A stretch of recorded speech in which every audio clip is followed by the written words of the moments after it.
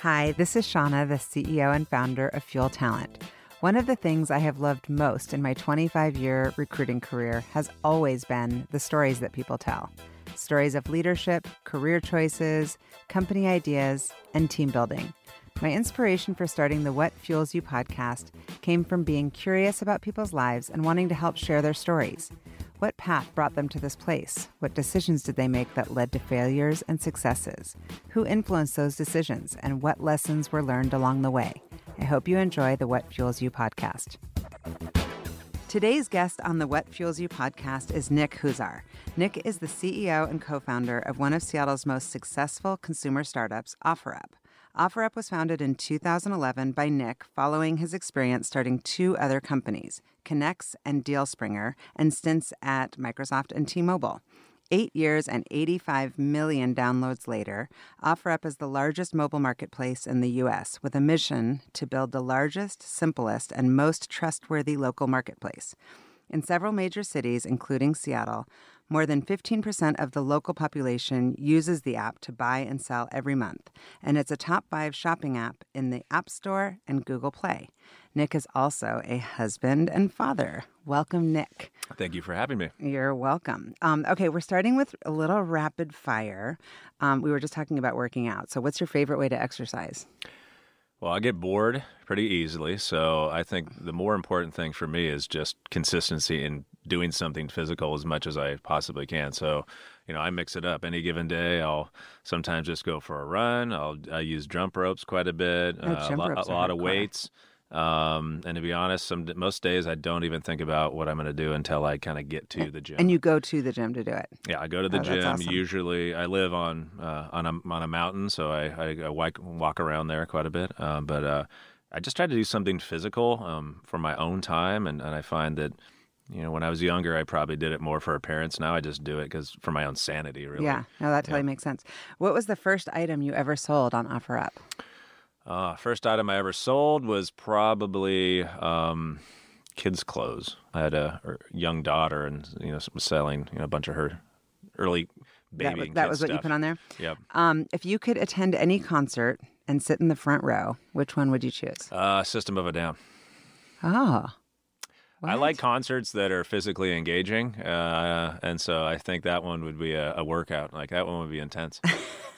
All right. What is your best trait? I think it depends on who you ask. Well, in your opinion, what do you like most I would about say yourself? I'm pretty determined and tenacious. Like there's no quitting. So I think if you're an entrepreneur, success is not a straight line, and so I tend to just persevere. Nice. Okay, Nick, do you have any nicknames? I don't. You don't have any nicknames? yes. Can I call you Nicky? Nick Meister? Maybe my aunt calls me that. But, Nickster? you can ask around the office. Nobody's I don't know, calling you a nickname? I don't think so. Maybe behind your back. Yeah, exactly. There's in secret, maybe. Not even your friends don't have a nickname? No. Oh my gosh. No. Lucky you. I don't want to tell you mine. Okay, what is your biggest fear? Most days I wake up and I think about the end of my life and looking back and wanting, making sure I do the things I wanted to do, making sure I left it all out there on the field. I think that's it. Like, I don't want to look back and felt like I have regrets. Yeah. Yeah. That makes total sense to me. Is there a habit that you're currently trying to break? There's a balance of, being a CEO and an entrepreneur of patience and pushing. And I find I struggle with that a lot. I'm pretty dang impatient, and sometimes you need to have patience. So I think there's a tension there, but I don't think you don't want a CEO of a startup to be too patient. No, it almost seems like the opposite. And not that it would be complacency, but I get that. I'd rather work for somebody that's impatient because I'd be like, urgency is important. Yeah, I tend to get feedback that people want me to slow down, and usually my response is, no, you need to speed up. So Yeah. I think there's a tension there for sure. Yeah. Okay, so we're done with our rapid fire. You did great. Great. I'm sweating. I got to wipe the sweat off my brow. That's your workout for the day. Did you already work out today? I did. Oh, good for you. Lots of jump rope. Nice. Jump rope's hard. How long do you go for? I usually go into the racquetball area, and I do 5 sets of like at least a minute each, and then I'll do push-ups in between. I just go And back do you to listen back. to music? Oh, yeah. Okay, the whole good. time. So the AirPods. No, I have the Bose noise Bose. canceling. Yeah, Nice. a little bit better sound And what are you quality. listening to when you're working out? I don't know. I like a lot of house music, hip hop. Things that kind of get my heart going. Nice. Yep. Love it. Okay, you're from Seattle, right? Yep. Born and raised. Born and raised. And tell me about your childhood. Yeah. So I grew up in a suburb just south of Seattle, Kent. My dad was an engineer at Boeing, so and most of the people I knew growing up had some affiliation with Boeing, and lots of my friends' parents that worked there. And I only moved once as a kid, and so I lived pretty much in that area the whole time. It sounds like a very stable, like kind of, it's like 70s, 80s type of upbringing. Yep. My dad only worked at one job, Boeing, for 45 plus years. Yeah. And my mom was actually a military brat. She traveled a lot, and I think she was probably tired of doing that. And when I was, I don't know, middle school, she wanted to go back to school and became a family counselor. So Oh, wow. I always say that I think what's helped me, at least at this point in my career, is having a dad that was an engineer and a mom that was a counselor. Because in any given day, I'm dealing with some of those Putting those out dynamics. fires Yep. and yeah. And so are you more like your mom or more like your dad? Definitely more like my mom. More like your mom. But I scratch my head a lot, and I love my dad to death, but I don't see a lot of similarities at all between me and my dad. Yeah. Was there a part of him? I mean, we're going to get into your career because I know that you did kind of the big company thing after college and then went into the entrepreneurial thing. But when you pursued your entrepreneurial endeavors, were your parents like, what are you thinking? You need the stable job? Not really. I think my parents always knew. I mean, I worked at a very young age. My parents, I think, instilled work ethic in me pretty early. Like I didn't have cable. I didn't have a Nintendo. I didn't have any of those things that almost all my friends had. And when I really started pushing it, I remember when I first got my first Nintendo, the first Nintendo. I wanted it really bad. My mom would not buy it for me. And she goes, "Tell you what, if you work all summer, I will pay for half for your birthday, but you have to earn the other half." I love that. And so I started working. I felt like I was 12. I Yeah. had to What be types doing of these jobs? What types of random jobs? We had big yards. So, I grew up with 5 acres and we moved to have an acre. And so we had a riding lawnmower. So I was mowing lawns at like 13. And it wasn't just my yard, my neighbor's yard. So I think most of the time I would be doing that kind of work. And I think that helped me to just know that if I wanted something, I had to work for it. My parents weren't just going to give it to me. Yeah. Then I actually did carpet cleaning, which is a disgusting job. Yeah. But again, you learn a lot about just hard work and what it actually takes to do that kind of work. I ask friends this. Do you ever feel conflicted as a dad now? Like you're going to raise your kids in a different socioeconomic environment, I guess, than you were raised in. How do you create that grit in them? Yeah, and so I think about this a lot. I have a 8-year-old daughter and a 5-year-old son. And it's a lot harder because, we don't have, as a kid, I used to have to work in our yard all the time. My kids don't have to do that. And so, what we do is create tasks for them already, even a few years ago, where they have to go out and like pick up after our dog in the backyard. And they were like, "Dad, I'm not doing this." I'm like, "Well, yes, you are." Yeah. And tell you what, I'll pay you to do it. And so I think, we tried to really instill in them like, why do you work for things and what does that mean? What is the value of things? So they understand that everything isn't free. And what's the difference between a need and a want? And I think that was something that my daughter's starting to really understand, which is great because she says, "Oh, I have $100," and then she wants to go buy something. And I say, "Okay, well, what's the cost of that? Do you want that or do you need that?" Yeah. And so You'll start to see she'll want to spend your money and not hers. So Yeah. That's what my son's like. I want it. I'm like, spend your own money then. He's That's like, right. yeah, no, that's okay. I'm like, you obviously don't want it that bad. Yeah, so I think that I trying to, even at this age, trying to kind of just get them, I try to make it playful and a kind of a learning exercise. I don't take it, overly seriously, but I want them to start to understand what things cost. So we'll go on a family vacation or we'll do things and I'll tell them what it costs so they actually can understand. Do you tell them things like how much the actual vacation costs, like Yeah. real money thing? Oh, that's interesting. Yeah, we went to Disney. Yeah. We went on a Disney cruise a few years ago and Yeah, those are I told them exorbitant. like they're not cheap. Yeah. Yeah, and because I want them to understand those things, I think. The value of the dollar. Yeah. Yeah, that makes sense. Sometimes when I talk to people that think of their childhood and think, I was the kid who didn't have XYZ that my friends had, it can almost be something that fuels them. Like, I will be that kid, or I never want for anything. Was that something that you were fueled by?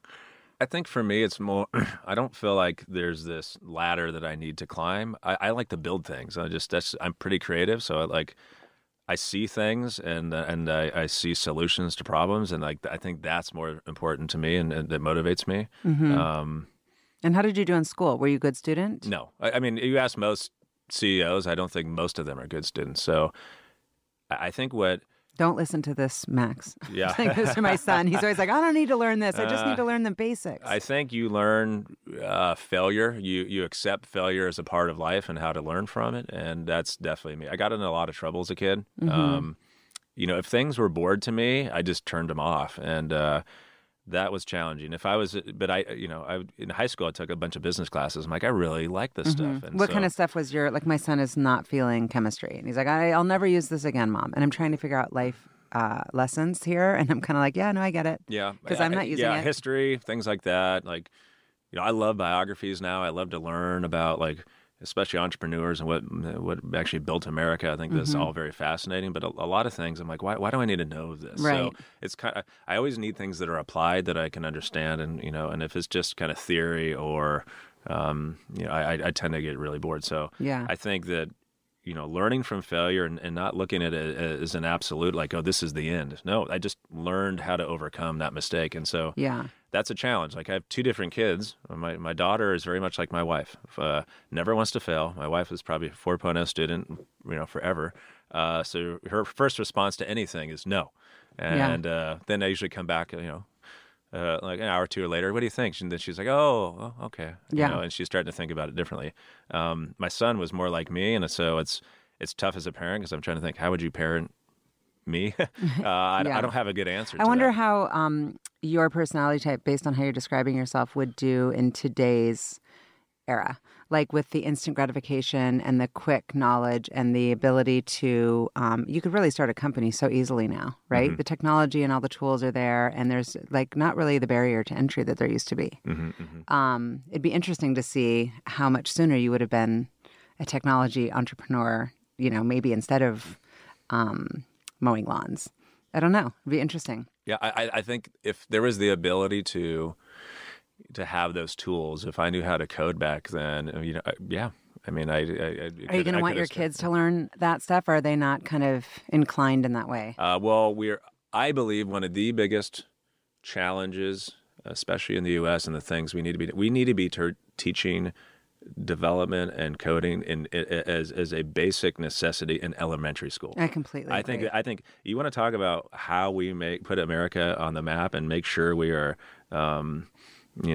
not failing. Yeah. That is it. And you start there. And I think that's the issue is everyone's talking about all these other things that can help impact America, but we should be teaching kids how to code just like we teach them basic math. I completely agree. And so we've put my daughter especially in some code classes just because I think that's where it starts. I think by the time you're older, it's a little too late. Yeah. But we did it, and my kids were like, but I feel like they're going to be left behind in a weird way if I don't get on them about it. Anyway, so did you have any teachers growing up that impacted you either negatively or positively, like told you you're not this or you are that? I'm trying to think of teachers that I love. I mean, definitely in college, I had a lot more professors that I really appreciated. As a kid, like I said, it was probably more negative, probably more of people telling me, or telling my mom especially, hey, he's not paying attention. He's kind of checked out. And, does he have ADD? And my mom, given her profession, I think she realized that that it wasn't that. It was just I was bored, and that was the truth. I was. And so I think that's a big challenge for me is when I'm bored, you know it. You know it. Yeah. You kind of check out. And how would you describe your family values, and how have those shaped you as a person and as a leader? I definitely I'm a big believer in integrity. Like my word is everything, and so if I say something, it's done. And so I think that is a big one, and that's one I feel like if I'm working with somebody and they don't have that's a big kind of deal killer for me. It sounds like work ethic, big one. Yeah, work ethic and drive. I really, I think my wife is like that. We're a pretty good team. We're different in ways, but we're very focused on our family and our kids and just making sure they have as much they can grow. Having a growth mindset, like especially at this age, having young kids is we want to give them everything. Like my daughter and son are doing chess. My daughter is in cheerleading. She takes art class once a week. Yeah. So we just try to get them exposed to a bunch of things, knowing that at the end they may not gravitate towards. And it's such a gift. Like sometimes when you realize that these days kids are so stressed out and they're so anxious, and some are completely overprogrammed. But if there's not that pressure associated with it, and it's just with the intent of exposure, it's like this. What a gift! Like if I wasn't working right now, I feel like I'd be taking so many classes.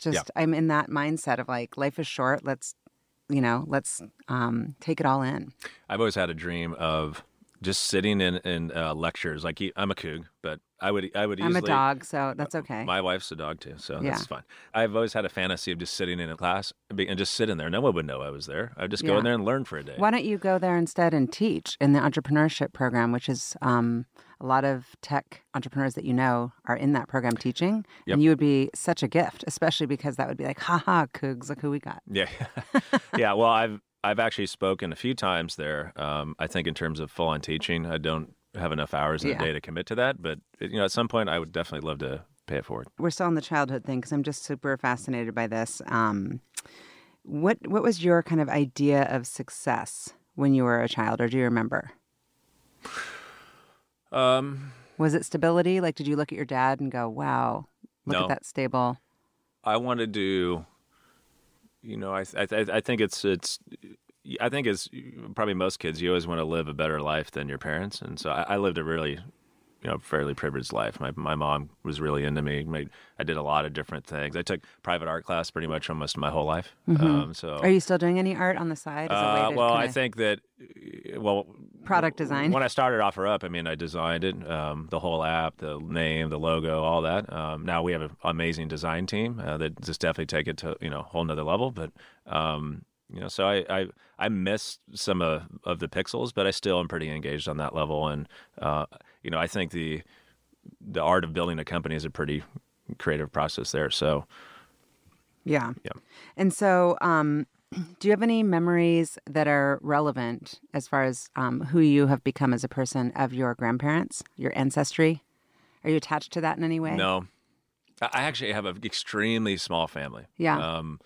I have a sister and I have a few oldest? cousins. I'm the oldest, yeah. Yeah. And I have a few cousins that I don't really chat with, and that's it. I don't really have an extended family. Luckily, my wife she's Vietnamese and she has a large family. Yeah. So I spent a lot more time hanging out with them, but I have a really small family. Yeah.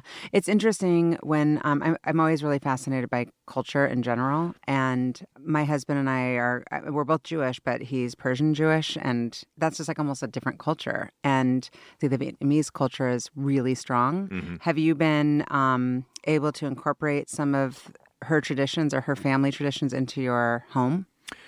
Yeah, so I think what I've observed, spending time with my wife and their families, they're very big, and like food is a big thing. Oh yeah, everything's centered around food. So my wife is an amazing cook, and I am not. I am. You get to eat it, dreadful, and it's also healthy. Like that'll keep you in good shape, right? So exactly. So I eat. I'm blown away all the time. My wife will just whip something up, and it's really, really good. So we'll go out to eat, and it's kind of like, yeah, I get this, every night. So I think I'm very spoiled, and I know that. So that's a big part of our house. I always try to get home for dinner most of the time when I can. She mostly makes traditional food, but what's their favorite? So anything, spaghetti, like traditional American. Yeah, food. American. Oh, food. I thought you were talking about Vietnamese food. I'm like, her mom does. Her mom makes all. I'll go over there and I'm eating like very authentic Vietnamese food. So. And that's super. I feel like that's super healthy, right? Yeah. Oh yeah. And so, how did you meet your wife? So I used to work at T-Mobile, and there was a coworker of mine who literally sat right next to me. And she was having a holiday party, and she said, "You should come." And I'm in my 20s, and I said, "Well, are there going to be girls there?" And she's like, "Oh yeah." And are they going to be hot? Well, I asked, "Let me see some pictures." And then I actually saw her in a picture. I said, "Okay, yeah, I want to come." Oh, that's awesome. that was one of the benefits of working at T-Mobile is that's how I ended up connecting with my wife. We went to a holiday party and met her there. Next thing you know, boom. Yep. And so I know you went to Wazoo. How did you choose to go to Wazoo? So I think a few things. I think growing up, I just wanted to get away. Like I wanted to really get far away from where I grew up. And like I said, I had a great childhood, but I was just on a different path, I think, than most of my friends. Most of my friends didn't go to a college. And so I didn't really have plans on going there. I looked at a handful of schools. And then ultimately I had a girlfriend in high school and she was like, oh, we should go check out Wazoo. So it was nothing more than that. And I just thought it was a beautiful place and I connected with people like on this one weekend we went there and I really just enjoyed, I think, just the kind of camaraderie and just the people there. Mm-hmm. And you studied management information systems. What is that? Yeah. It's basically a business degree. Think of it like a business degree with a minor in computer science. So you have to do, a lot of development, database design. Did you enjoy that? Or how did you have the foresight to even know that was? I had just, keep in mind that when I started college, I got my first email address. This is where we were. No, I get it. Yeah. So that's kind of the time in history. And so I kind of saw the internet kind of like, this is fascinating. But that is real insight because I did and didn't. I mean, I did and kind of realized it was a thing. But I look back, I'm like, why even just registering URL names? Like, why didn't we just take them all? Exactly. Yeah. And so I just felt like it was coming and it was big. And, when I joined, when I first started going to college, it wasn't the biggest degree, I think, in the whole in the business program. By the time I graduated, it was. So it really ballooned and became pretty significant. But I feel pretty fortunate that I use most of the things I learned. I think a lot of people, clearly, you get a degree and you're lucky if you use 10% of it. I've had to use pretty much all of it. And, that's great. And I think a lot of it clicked for me once I got out of college and started kind of building companies. I started to apply everything. I'm like, accounting, like I need that. I need to understand how all these different things work. Yeah. And how did you end up, did you do the kind of recruiting thing out of college that people do? Or how did you end up getting your first job? So I was in a fraternity, and there was a guy there that started a company doing web development. And so keep in mind the time in history we're at. Most people, one, they didn't know if they needed a website. Two, we were doing a lot of database-driven websites, and people are like, why do I need a database? Like this is kind of the time in history. Now, so I graduated, and a lot of people were going to work at consulting companies like Cambridge at the time, Anderson, and they were making, I want to say, like $50,000 a year. I went and worked for this 26-person startup in Tacoma, Washington. Tacoma Aroma. Yeah, Tacoma Aroma, making $27,000 a year. Yeah. I could barely pay rent. Did you live in Tacoma? I lived in Federal Way. Yeah. That was right out of college. So is that your WebEx experience? Yeah, that was Web-X, not Web-X. Yeah. Okay. And so I say, is what feedback I give to people that are graduating, don't follow the money right away. Get experience, join a small company, because I'm very confident I wouldn't be here today if I didn't work at this company. What did you learn? Like, why? Because at a small company that size, you're forced to try everything. You're forced to figure out what you're good at and what you're not good at. And so I figured out really early, I was managing like these large projects. Like we rolled out a ticketing system for Paramount Parks. And so Paramount has all these theme parks. They had no online ability to buy a ticket at the time. So I had to figure all that out. I had to go present to these execs at this company. I had to manage this project across multiple parks and make it all work. I had to lead teams inside. I sat next to a woman who taught me how to code. And so I would learn how to code like during my time there. And then probably because I took art class my whole life, I was pretty good at kind of designing things. So I self-taught myself Photoshop. So, within like a year and a half of working there, I knew I could lead projects. I knew I could actually code. I knew I could design. Wow. I could, great for your confidence. Yeah. So I'm like, man, I can build a lot. I'm not a hardcore engineer on the back end, but I can do a lot of this, and understand how all the parts fit. So, I very much believe that, yes, it sucked at the time because I was making half of what all my friends were making. But I think I was exposed to so much.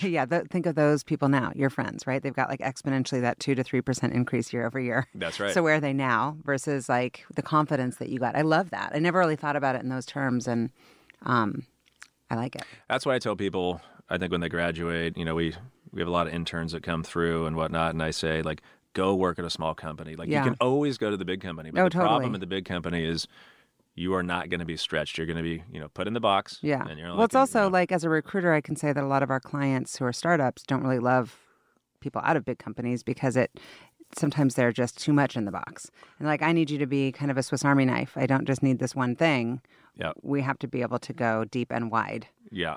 We call it kind of the startup stomach. Yeah. And, one of our core values at OfferUp is, adaptability. And I think in a big company, when you're in a small company, it's all kind of chaotic, and you're trying to get things to normalize and kind of on a healthy kind of path. I just think in a big company, a lot of the hard problems have been figured out. Yeah, there's still plenty of other things that need to be done, but when you're much smaller, there's a lot more kind of ambiguity. Yeah. It's also hard, I think, a little bit in those bigger companies to really innovate and to fail, to let yourself fail, because you've got these like layers of bosses. And I've never worked in a big company, actually. It's just not for me. I already know that about myself. I can't do that in the box. Kind of, that's how we're supposed to work things. Web-X sounds like it was a really good experience. How come you left there? So, it was early. It was .com crazy days. And so they had a hard time kind of scaling that business. So I was there for a year or two. The whole .com bubble happened. Yes. And you just didn't need that as much. There's a lot of other tools and stuff. So that company, I think a lot of those, there was multiple web development companies back then. I think that kind of whole kind of model eventually morphed and evolved. And so I moved on from there. Yeah. And so you did the Microsoft thing. And then I was surprised to see T-Mobile. Yeah. I don't know why. I've never really even walked in the doors there. We're talking to them about doing some work together, but I have this impression that it's like super corporate, also very cool company. What was your experience like there, and what did you think of the culture? Yeah, so I think, if you look at the wireless industry, I think you have to think about like, okay, what is the asset there? It is spectrum. It is waves, right? It is the infrastructure in which it lives on. So, unfortunately, that means in the walls of a company like that, just not a lot of innovation. There's not a lot of excitement. Yeah. And so, at the time, to be honest, I just needed a job, and I had a friend that had worked there. And what I was interested in, it was back when they were VoiceStream, and they were morphing into T-Mobile. So they were building out the whole basically web team from the ground up. They had like a 5-person web team. So I was like, this could be a really exciting opportunity to kind of go and kind of build this whole new website and infrastructure from the ground up. So that part I thought was interesting. So I did that for a while. I think to be honest, I think again going back to early companies versus big companies, like I didn't learn a ton in my time at T-Mobile. Yeah, at all. And did you have that entrepreneurial itch that whole time? Constantly, yeah. Constantly. And so I already had that even before T-Mobile, but. I would jam out at work all the time. I would go work at coffee shops on my own little startup, and it was one of those where I did not give them 100% of me. I knew what my task was and what I needed to do. But to be honest, like I was like, I think there's better things. They can fire me tomorrow. Like, were you the kind of person who would walk in or who would just be finding holes in businesses and be like, oh, there's an opportunity? Yeah. Or were you just like creatively thinking of these new ideas that had never been done before? Yeah. So again, going back to even my childhood here, this was a delicate balance where I would come in and there was so much opportunity, and I'm like, how do I kind of surface these things? So a good example would be, we had 18,000 customer care reps when I was there, and I was responsible for managing customer care on the web. How big do you think the customer care on the web team was? It was me. Oh, geez. And so I'm here, and I'm like, well, can you tell me the top 10 reasons people are contacting us? Why don't we find ways for them to self-serve? What an amazing off-the-wall concept, right? Yeah. 2 years had gone by, and I would go up, meet with execs at the time, and I would say, like, this is not that hard. Let's figure out a way to get calls out of the call center. And at the time, they had really bad customer service. So what did they do? They hired more people so they could respond faster. Yeah. That would, based on what I know of you, make you crazy. It was right? making me nuts. And I'd even had a boss at the time that said, Nick, you need to just calm down and be more quiet in the meetings. Yeah, good luck. And so that's a challenge I have where, again, I'm not trying to be overly aggressive, but when I see opportunities that I think make sense, I think that's hard in the bigger environments. Yeah, and it's hard if you feel like it's like soul crushing if you're passionate and driven. Yeah. So tell me about Connex and DealSpringer, two startups. Yeah, so I started Connex. So rewinding the tape. So back in the .com era, when I was working at WebEx, I started doing these big networking events. So we're doing one in Bellevue, one in Tacoma, and we get like 200 people together every month and do these events. So I did probably 30 of these over a few years, and it was kind of an accident. I had a guy that I'd worked with at T-Mobile, and he said, "Hey, why don't we just spend $600 and get one of these going?" And then before you knew it, because of the environment we were in, Cisco and Sun were giving us like $10,000 to sponsor these events every month. Oh, that's awesome. We're like, "Oh, this is great!" And so for a while, that was interesting because we were making pretty much as much money as we were in our day jobs, kind of just doing these tech events. Yeah. I think the other learning from that was it forced me to get in front of people a lot. And so I feel pretty comfortable being in front of a crowd. So it was a learning, from that experience. But I think through that, I realized that like networking is really inefficient. Like, and so, you're meeting all these different people. It's like kind of like dating, and you're like, well, where do these opportunities kind of exist? And at the time, there was no concept of social media. Like we were way early. Yeah. And because this was 2006. Yeah. Yeah. And we kept thinking, man, why are there like thousands of dating sites? Like underneath the hood, they're all the same. Yeah. And so we said, well, what if you could build a platform that would connect people kind of online? And that was Connex. So the challenge in that business, and when I look back on it, I think that I learned a lot of what not to do, which has helped immensely, I think, in building OfferUp. It's not to say I don't make mistakes, but hopefully far less.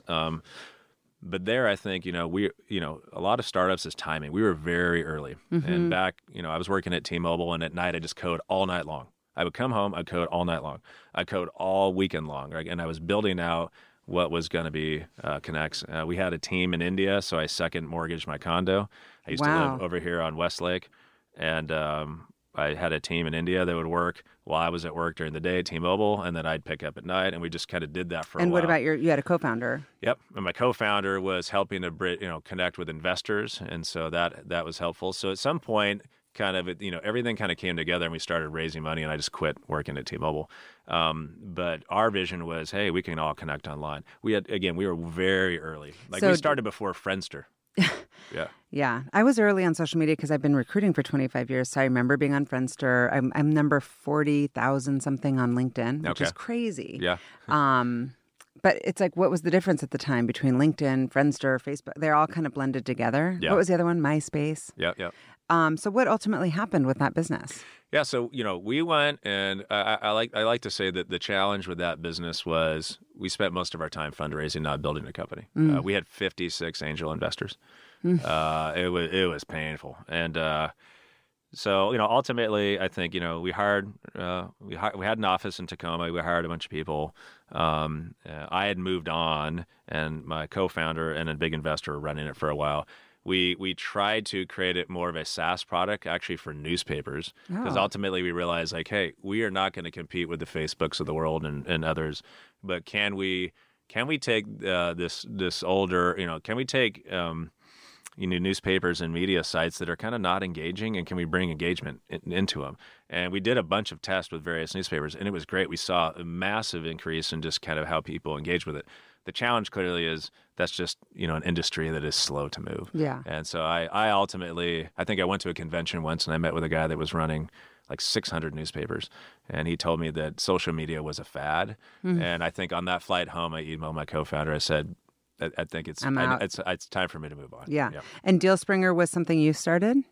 Yeah. So to be clear, DealSpringer, think of DealSpringer as simply the V1 of OfferUp. Oh, okay. Got it. So when we started...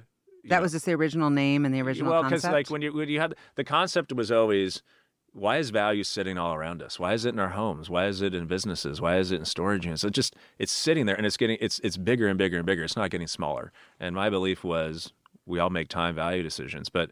and some stuff is just sitting. Like we can get into some numbers here in a minute, but so our thought was, how do we unlock all this value?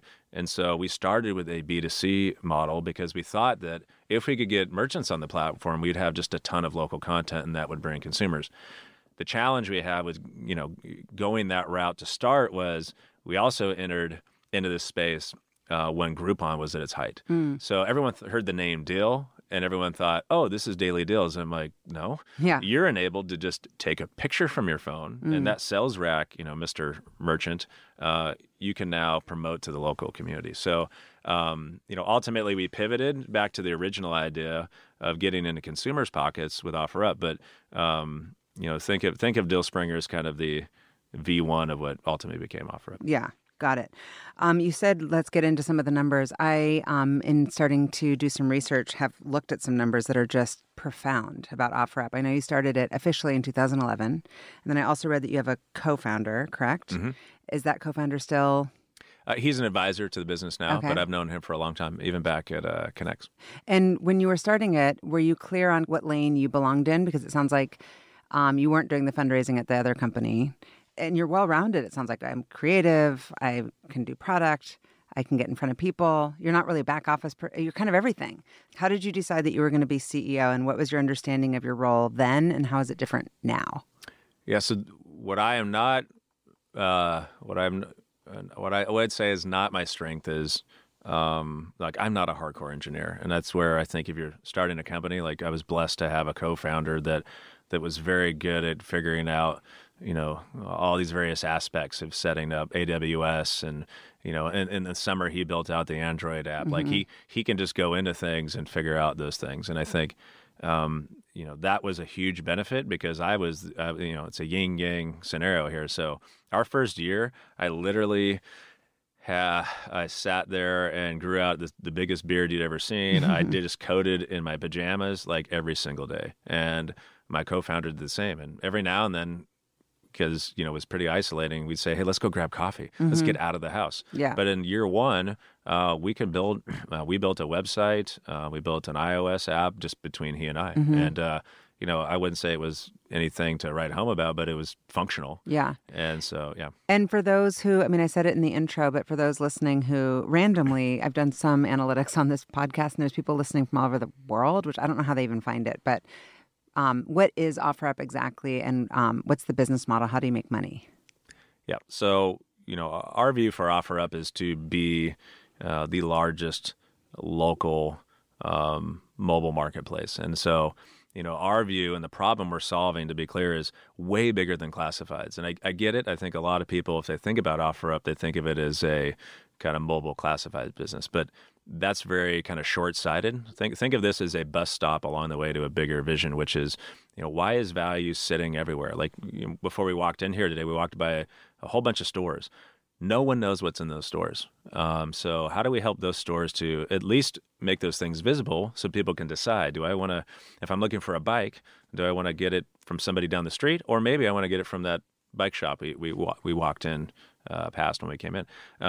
So, I think there's just still a huge opportunity with local, and I think that there's a lot of opportunities to go missed because it's not worth people's time. And that was exactly my scenario when I started OfferUp. I had a room full of stuff.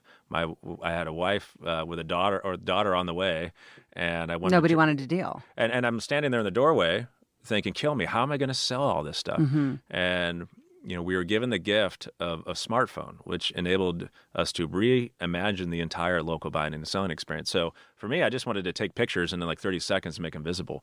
At the time, the only alternative was 15 minutes on a desktop platform, right? That's slow, and so I was. You mean like Craigslist? Yeah, exactly. Yeah. And so today that's still the case with that. I'm like you, I can't deal, and so I just want to put it out in my front door, just let somebody take it, and if we make some money, great. If we don't, great. I just need it out of my face. Yep. But sometimes I wouldn't want my kids to have some stranger come, and I know that safety is a big priority for your company. How do you do that? Yeah. So, we built the whole company around two core pillars. One was simplicity, and the other one was trust and safety. And I think both matter. And when I think of simplicity, it's time. So taking a picture is one thing, but what about using maps and chat? If you add it all up, we're saving people a tremendous amount of time, again, because of the smartphone. And so that's a very core part of it. The second part is trust, because we're bringing millions of people together every single month. And at this point, we're bigger than any large city in the U.S. So, when you think about, issues that could arise, like it's never going to be zero. But we want to feel like we're equipping buyers and sellers with as many tools to make an informed decision so they can then decide who they want to meet with. And so, we do very basic things like you have a profile, you have ratings at the end of transactions. Did you show up on time? Were you trustworthy? Were you communicative? We go even further than that. Even before we raised outside funding, we built a program called TrueU, which is a two-step process where we ask people to verify their ID, and then the second step is it takes a selfie. And we do some image recognition to make sure it's a facial match. If it is, you get this special badge on your profile. Oh, that's great. Member. And to be clear, we did it at the time. I think the company we used to help us do that was doing ID scans for casinos and like real estate. And we said, has anyone ever done this on a phone? And they said, not that we're aware of. And so I think we were the first company to ever do this. And we knew, again, because we were so small, that most people wouldn't do it, but we wanted to stand behind trust. We knew this was such an important thing. So over time, now we have a lot more people that are doing it. But I think that was an important step. We also have rolled out, over 2,000 community meetup spots around the U.S.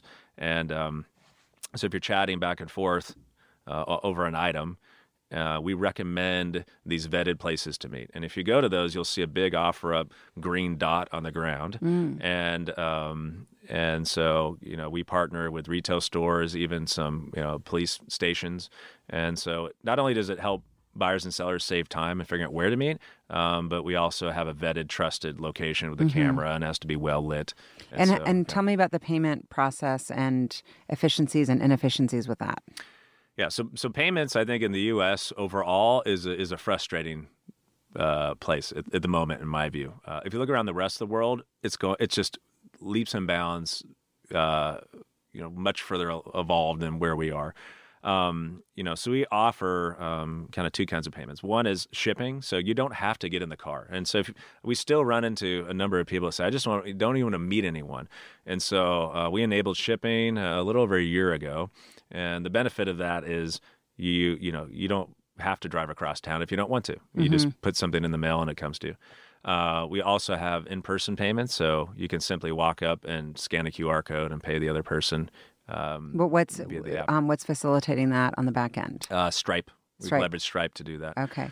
So that's very new. There's a lot more. So to be nothing with out Venmo there. or PayPal or. Today we offer credit card, Apple Pay, Google Wallet. Yeah. And what about your plans for international expansion? So today we're very much focused on the U.S. We think there's still a lot of growth opportunities here. As I mentioned, we're continuing to just evolve our product and get deeper into some of these markets. So I think their international opportunities are interesting, but I think the U.S. is, at least in the near term, definitely going to be the focus. Yeah. And what are you, I guess, most proud of? You've got, a list of ridiculous amounts of awards and recognition, and the unicorn coming out of Seattle. What are you personally most proud of as far as what you've built? I think there's probably two things. So I think the impact we're having on people's lives, I love the stories. We went and just did a... Give me a couple. I love these stories too. Yeah, so this is a random one. We literally just had an exec offsite because we're doing our 2020 planning right now 2 days ago. And there's I'll give a plug for this shop in Soto here called Lawless Forge. I don't know if you've heard of this. We went and built knives. And you can build swords in there. I'm talking Wait, like you did this as your outing? Yeah. We love this kind of stuff. I'll go do it. Oh, it was so fun. Yeah. So we go in there and we're, it's like 6 of us and we're getting ready to do this. And the guy's just raving about OfferUp. He's like, most of this shop was all purchased from OfferUp. Oh, so cool. And I'm like, wow. And so, you look at the numbers, which are exciting, but then you meet somebody and you're in their environment and they're touring you around for all these, and he just has stories the whole time. So we're there for 3 hours. It was a mutual exchange of information where he was asking a lot about OfferUp, and he just kept telling me stories of those things that he. That's got to make you feel good. You're like, look at all these people I'm impacting, or this idea, and like. you know, working in your pajamas, and here you are. Yeah, I think that's the thing, because early on, like it took years before it really got momentum. Now I love, I wear a lot of OfferUp gear, so I love just walking around, in an airport or at a coffee shop. And people stop you? Most of the time. Wow. Yeah, if you look at Seattle, almost I'd say 20% of the adult population in Seattle uses OfferUp every month. So the probability of running into somebody that's probably using it at the moment is very high. Do you feel proud to say, like, I'm the CEO, or do you feel like you want to be kind of more under the radar? I usually just say I work in product. There? I work in product. That's I work what in product. You're like, I'm humble. I work in product. Yeah. So I'm also blown away, if this number is correct, $261 million in funding. Is that correct? Yeah, that's correct. And what has that process been like for you? Do you enjoy it? Fundraising is never easy. I don't think anyone would say they enjoy fundraising. But are you, I tend to ask it because I'm just curious, because some personalities seem like they'd be better at it or kind of have more fun doing it because it's storytelling and it's selling. I like the process of presenting the opportunity and OfferUp. I definitely do, but I don't think anyone loves fundraising. Like it is a grind. It's a lot of work. I mean, I feel very blessed if you look at our list of investors to have that list. Like, and I have nothing but the huge respect for them, and to have them involved with their insights is been great. But but fundraising is hard. It took us 2 years to raise our Series A. We were hand-to-mouth feeding for 2 years, and luckily we were persistent and we stuck with it, and timing worked out. But that was rough. Yeah, and you had people. It sounds like, well, a wife and employees, and my daughter. Keep in mind, I just had a daughter who stuck by you and who believed in you, and that's got to also feel good. Just like that. Yeah, I think that's the other thing I'd say about being an entrepreneur is you have to have a supportive, significant other, because there was many a days where she was like, hey, when are you going to start paying yourself a decent wage here? Yeah. And so we'd have conversations like, hey, do you want me to quit? And she's like, oh, no, keep going, right? So that's always one. I think you go into it thinking, oh, by this time this is going to happen, and then you realize it always takes longer. Some things you can't control. Yeah, definitely.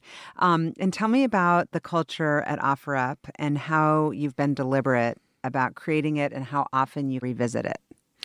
So I spend a lot of time now on culture. If we go back to even a few years ago, it wasn't as important because we used to sit around one big table. Like it just, I didn't feel like I had to be as deliberate about it. Well, you've gotten big, and so now you can't have your finger on the pulse in the same way if you can't see everybody's eyeballs and kind of. I think a few things. So for one, if you walk into OfferUp, it is a museum of the product. So, we moved into a new building, about a 70,000 square foot building a few years ago, and we kind of gutted it and built it for how we wanted, and we then split up the entire company into teams, and we furnished the entire office of 50 plus meeting rooms and all the open space from OfferUp. If you walk into OfferUp, aside from maybe some of the screens on the wall and laptops, everything is from OfferUp. That's super cool. When we post this on social media, I want you to post some of those pictures of the office. I've actually, whenever I've met with people at OfferUp, I've always met at that little coffee shop, Dilettante. Oh, yeah. That's great. I've never been in the physical office, so now I have a reason to come by. Yeah. Go check it out. And what about recruiting? Is there a common thread among someone who you feel would be successful at OfferUp? Yeah, so, I mean, I was just kind of describing kind of the culture. The office, and why is it like that? Because we want people to really use the product and understand what works well and what needs to be improved. And so that's you see that in the office. We also put on the walls who's dog fooding or who's testing things before our customers do it. So there's kind of a wall of shame. Like I'm one of the top people that finds bugs, and like that bothers me. I want more people to find more bugs before our customers do. I'll go try to find some bugs for you. Yeah, okay. Hopefully you don't find any because we've done it in advance. But so that's one thing, is just using the product. I think the other one is getting really clear on values. That was something I'd say a few years ago. We started with values, and now we actually have operating principles as well. But we have 3, which happen to be driven, neighborly, and adaptable. And that's what we look for to even become an employee of OfferUp. And it was one that I think at the time the exec team sat around, we said, who are some people that are successful here? What are the attributes they have? And so we looked around, and luckily it happened to be DNA too. So just driven, neighborly, and adaptable. So that made it easy. Mm-hmm. And, when we think of driven, we want people that have this growth mindset, whether they're at OfferUp or somewhere else. Like they're curious. They're curious. They don't like the status quo. Like they're hungry. Mm-hmm. Neighborly is we kind of have a no jerk policy. Like we're all in this together. I don't sell off in the sunset. Assholes need not apply. Yep. Yeah. I don't sell off in the sunset without anyone else. And then again, adaptability. Like in a startup, nothing. As soon as you fix one thing, 6 months later, you got to refix. 6 days later. 6 days later. So those, I think, are really important things. Now, the challenge is once you get deliberate about that, then you look at everyone through the company through that lens. And so we started to get a lot more focused at that time. You could have been an amazing person and really an amazing developer, but you were just a jerk. And we started asking people to kind of move on. I think before that, we were just lucky to have people. Right. Then we started getting intentional about culture. And then this year, we rolled out our operating principles. And those are more like, once you're there, it's, again, not just how you're performing, but how are you showing up and how are you working with others? And so we have a handful of those, but it's everything from like, being scrappy, pursuing excellence together, working with people, diving deep. I mean, these are things that I think matter at all levels of the business. So we've gotten a lot more intentional with not only interviewing, so we brought that into the interview process, and but also performance. I'm super curious about that because I'm trying to learn also. How do you measure for those things? So what we have done is, we've created a whole list of ways to interview for those, and then we split it up within the interview loop. So maybe your areas dive deep. You'll have it like 2 or 3 questions you're going to ask that are kind of probing for those, and then we put that into the recruiting tool. We're just trying to get a sense of kind of how did these things show up, and it's clearly not an absolute science, but we're just trying to get examples of how do these people think, and then when we debrief, we hopefully have a pretty good spectrum of how do this. And who has the ultimate decision-making power? Is it the hiring manager? Is it based on kind of the group consensus? Yeah, so I think at the end of the day, it is the hiring manager. But I think clearly we really look for everyone's feedback. So when we're debriefing, we can always change our vote.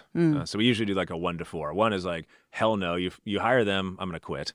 A 4 is like, they're amazing. So I think that I've been in quite a few debriefs, and I think the hiring manager in general, hopefully has a good 360 on what they're thinking about there. Yeah. Well, it's a constant challenge. And as you know, in this kind of war on talent and especially with engineering, with Facebook and all these other companies coming here to build out engineering teams, you got to be as competitive as you possibly can.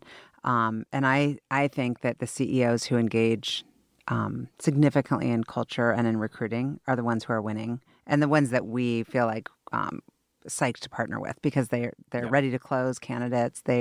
No one's too kind of low level for them to get in on it. I spend 3 days a week recruiting. Oh, that's great. I mean, that's huge. A lot of CEOs say that they do, and then we're like, hey, can you call this guy? He's got 2 other offers, and they're like, they don't do it. I meet with candidates on the weekend over coffee. That's great. I think the most important thing right now is team, especially, and to your point, I've never seen a job market like this. So it's crazy. Yeah, you need to not only sell candidates, but you got to make sure it's the right culture. Yeah.